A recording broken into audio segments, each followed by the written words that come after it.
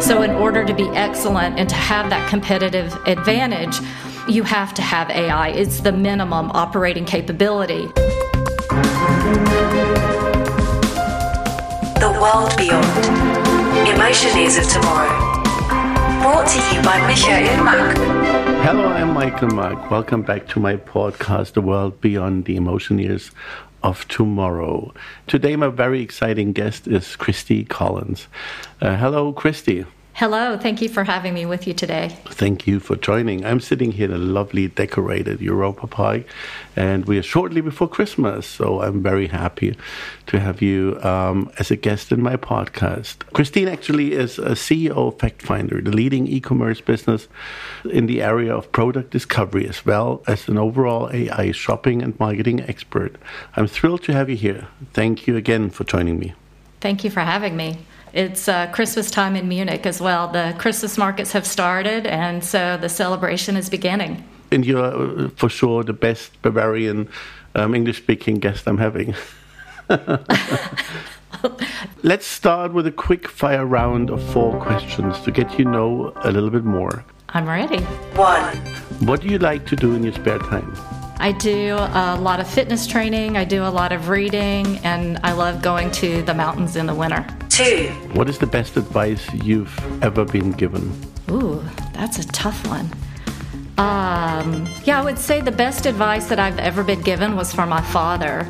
And anytime I would reach a stressful time in my life, he would always say, pause, take a breath, make a plan, and execute on it.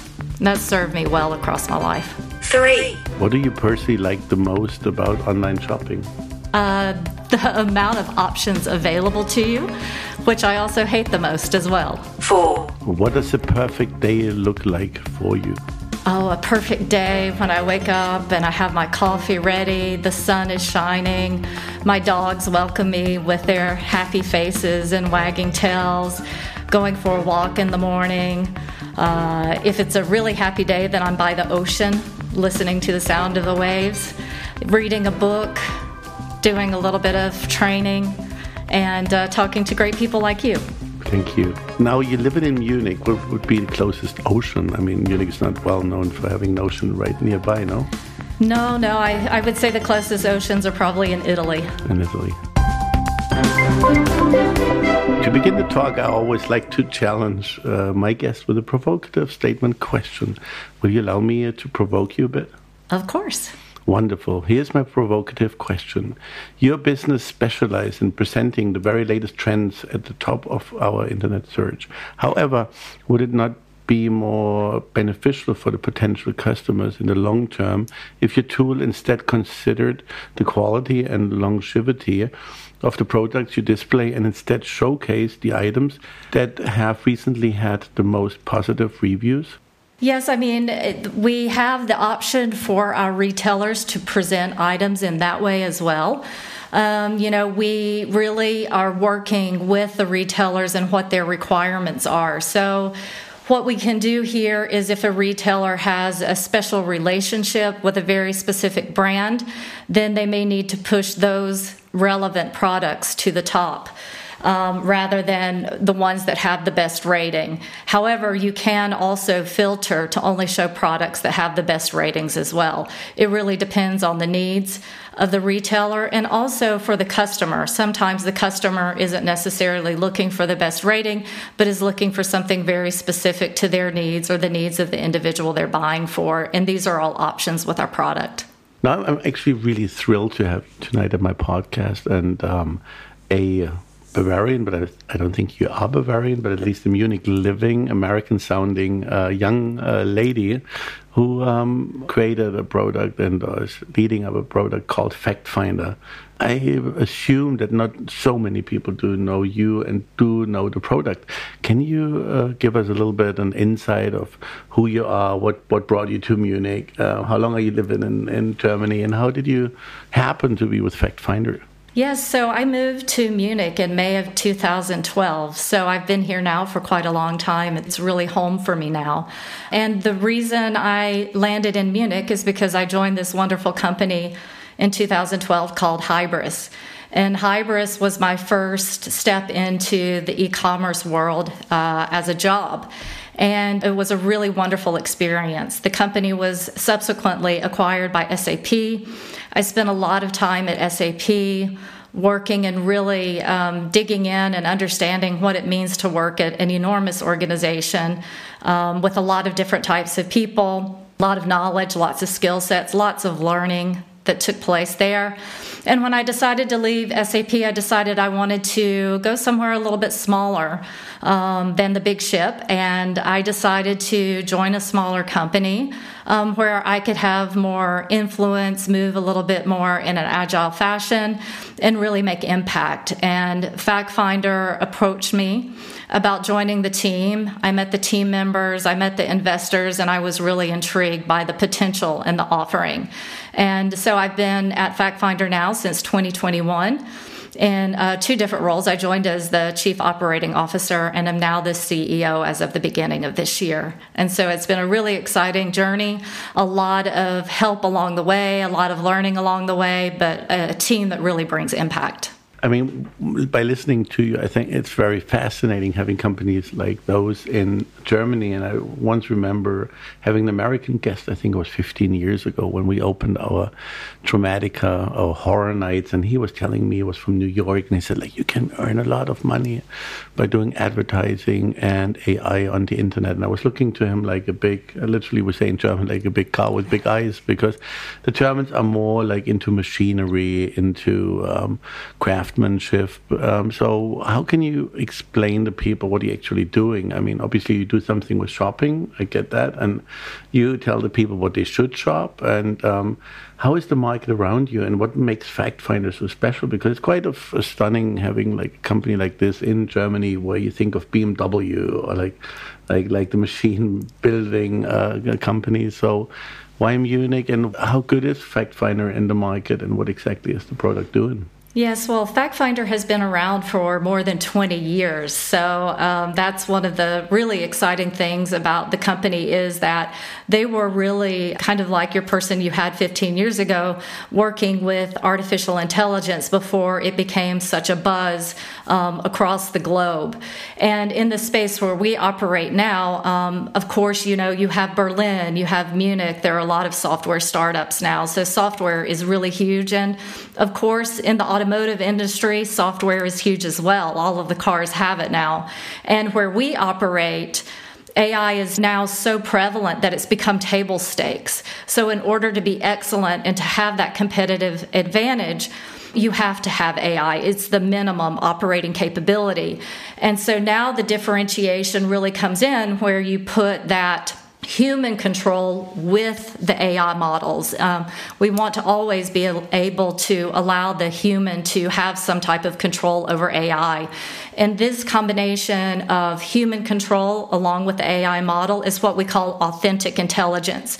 And so you enjoy the benefits of AI, the automation, the optimization, the personalization that you need as a shopper at scale, but you have the ability to tweak and apply a team's skill, their experience, their creativity, and that's what allows the retailers to achieve that competitive advantage. Most AI models in the industry are a black box. You can't really see into it. You don't really know what it's doing. You're just supposed to trust it somehow.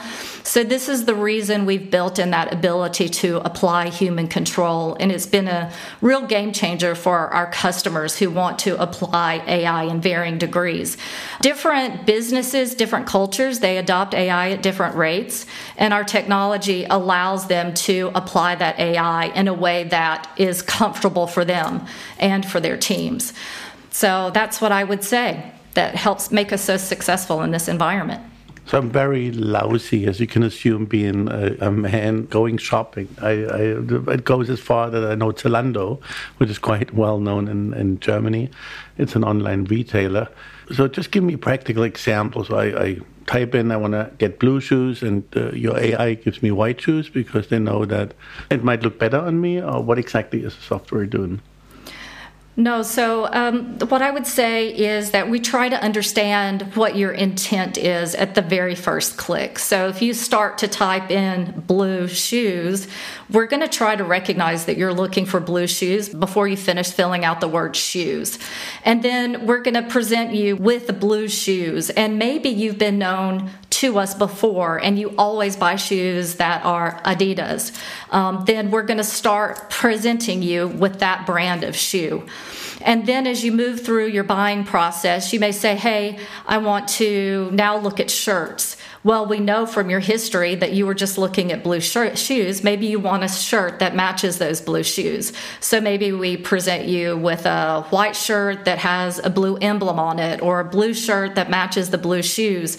We're just trying to recognize the intent that you have for your purchase by how close products are to each other. And how do you know it's me? Do I have to register that you recognize me, or is it just by the way I'm clicking?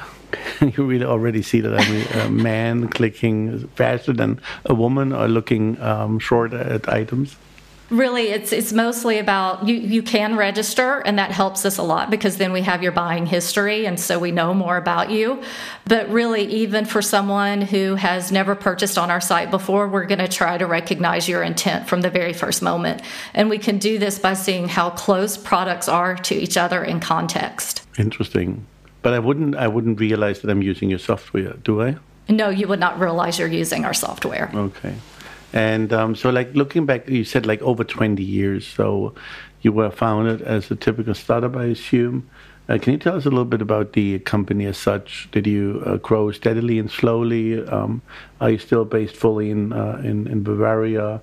Do you branch out to other countries? Where does the company stand right now? Sure. The company was originally formed in Fort Time, in the Fort Time area.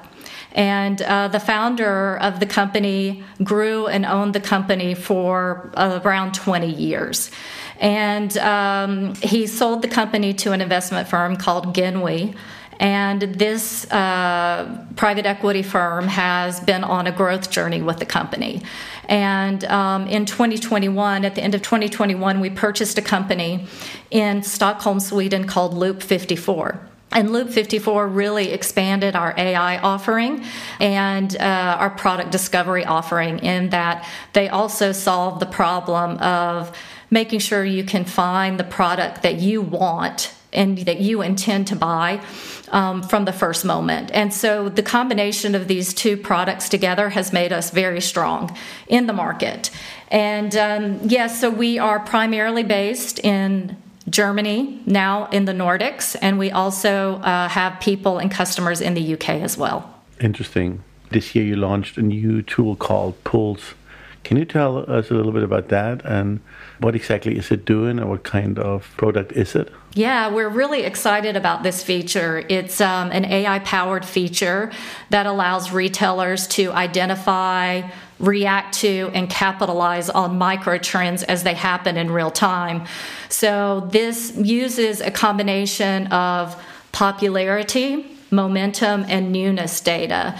So Pulse can understand what's trending, and it can automatically rank hot products into the top search positions. So you think about how quickly trends can change, and it's nearly impossible for merchandisers to keep up with all of the different trends. You can use an example of an influencer makes a specific item popular overnight, and it's difficult always to predict that that's going to happen, but you want to make sure you're promoting that item when it does. And Pulse makes it easier to do that. Before, you would have to recognize it as a human, you would have to then take action, and you would have to wait for the momentum to pick up. But now you can see the momentum, you can see the trend, and the tool automatically adjusts to that. If you look at the market, which I obviously don't know as well as you do, where would you rank European companies and especially your company? Are you belonging to the top notch in technology, or is there a very competitive market, especially with Chinese and Americans? It's a very competitive market. Most of our direct competitors are competitors in the U.S. and in Europe. We don't often see competitors from Asia where we are right now. The great news about our product is that we were recently interviewed by some of the analysts and really promoted very highly within the analyst reports. And this is something that's really exciting to us because this means we're in the top 10 of all of the providers in product discovery worldwide. And so this really gives us some additional momentum, especially into different markets and into different regions that we have not had before in the past. And it's something that we've been really excited about this year as we really, propel forward with this AI momentum that we've had for 20 years that has really now has the market buzzing and talking continuously. So me as a newbie, not knowing your software, using AI and authentic intelligence, or how you call it, I'm a little bit, being German, scared that I just want to buy blue shoes and get a shirt with a blue color in it. And do I still have the freedom to not get only recommended stuff? And do I still see other items? Or am I just living in a bubble and AI is telling me in the future what I got to wear and what I have to buy online? No, and this is why we call it authentic intelligence, is because you as a human need to be able to ultimately decide what you want. And you can choose your intent even in the same session. Say you bought a blue shirt for yourself, but you want to buy a red shirt for one of your children and a purple shirt for your wife. You'll be able to change that intent even within the same session and drive that forward based on your own needs as a human. The AI is not going to do all of the work for you. I did hear a story earlier today about how one of my colleagues got caught in a continuous loop on a commerce site over the weekend, and she gave up and went to another site because she couldn't stand being caught in the continuous loop where she was just presented children-sized T-shirts when she wanted a grown-up size T-shirt. So it does happen, but that's definitely not with our software. Excellent. So we should all use FactFinder. Who is actually using your software? I mean, would be a theme park the right one to take your software? I mean, I thought it would be funny if Disney would using it, and whenever you want to buy a Disney ticket, they refer to Europa Park as being the better park. But that's just me being silly. But what do you think? Like, what would be your normal customers, and who should call you tomorrow? And I'm trying to get in touch with you. Yeah, we have B2B customers, we have B2C customers, we have B2B2C customers. So what does this mean? We have really great customers in Elk Shop. We have a great customer in My Teresa. We have one of my favorite customers is Flash and Post. And the reason this customer is one of my favorites is because they make my life easier. They make my life more efficient. They're sustainable in terms of how they deliver groceries to my home. And so I can buy products from them, including local and organic products, and feel good about what I do as well. But these are just some examples of different types of customers we have, from fashion to grocery to manufacturing, just really all over the broadband. Are there any markets you would like to expand? Are you saying like this would be, we're not as present yet in France, or we're not as present yet? Or are you covering Europe quite well already with your product? We cover Europe quite well. Where I would really like to see us expand is, of course, into the U.S., back into my birth home base, let's call it that, now that Munich is my home. I would really like to see some expansion into the U.S. And so now that we have such momentum from the analyst reports, we are dipping our toes onto the East Coast and really exploring what it could look like to expand more fully in the U.S. Well, I keep my fingers crossed that you're going to grow heavily and steadily. What are your future development cycles? What is down on the roadmap for your technology? I mean, obviously, we talked about the Pulse technology. I mean, what's the future of a great online shopping experience?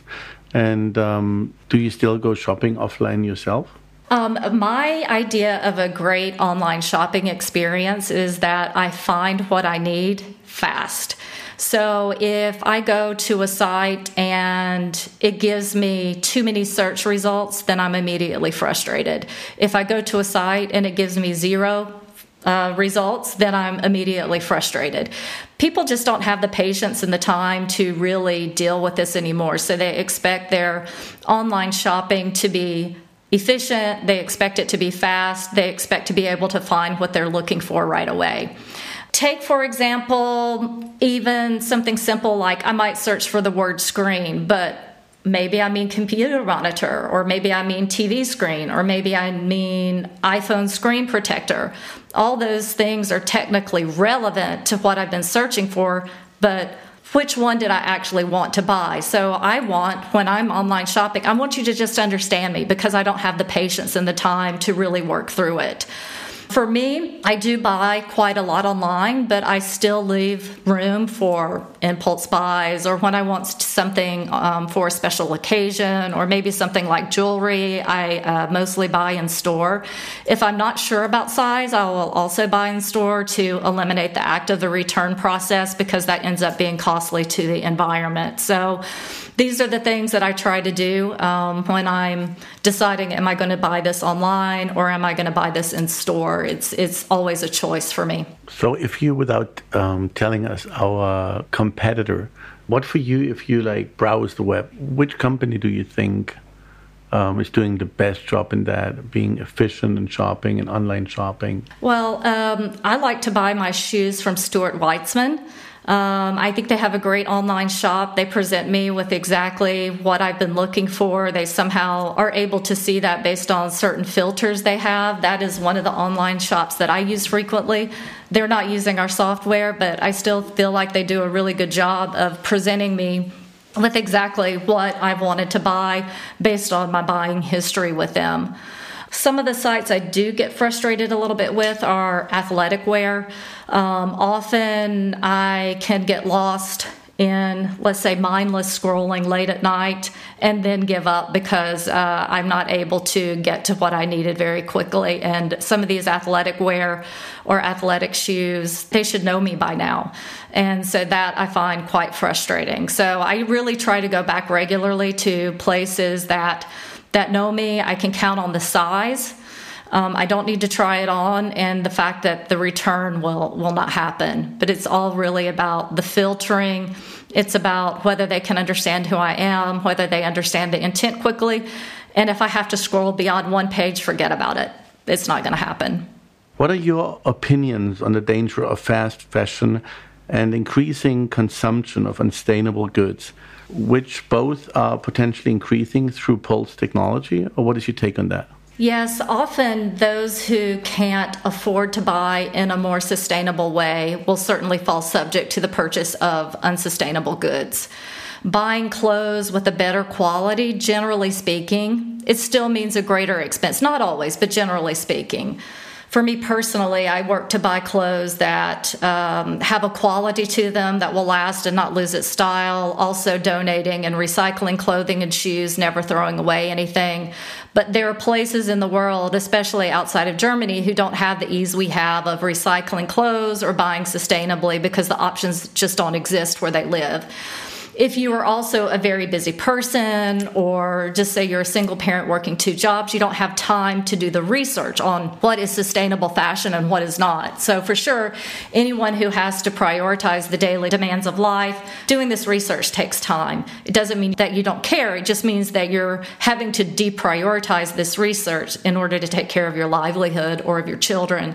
And so those of us who are fortunate enough to pay attention to these things, I believe, are responsible for putting pressure on all brands to change their practices.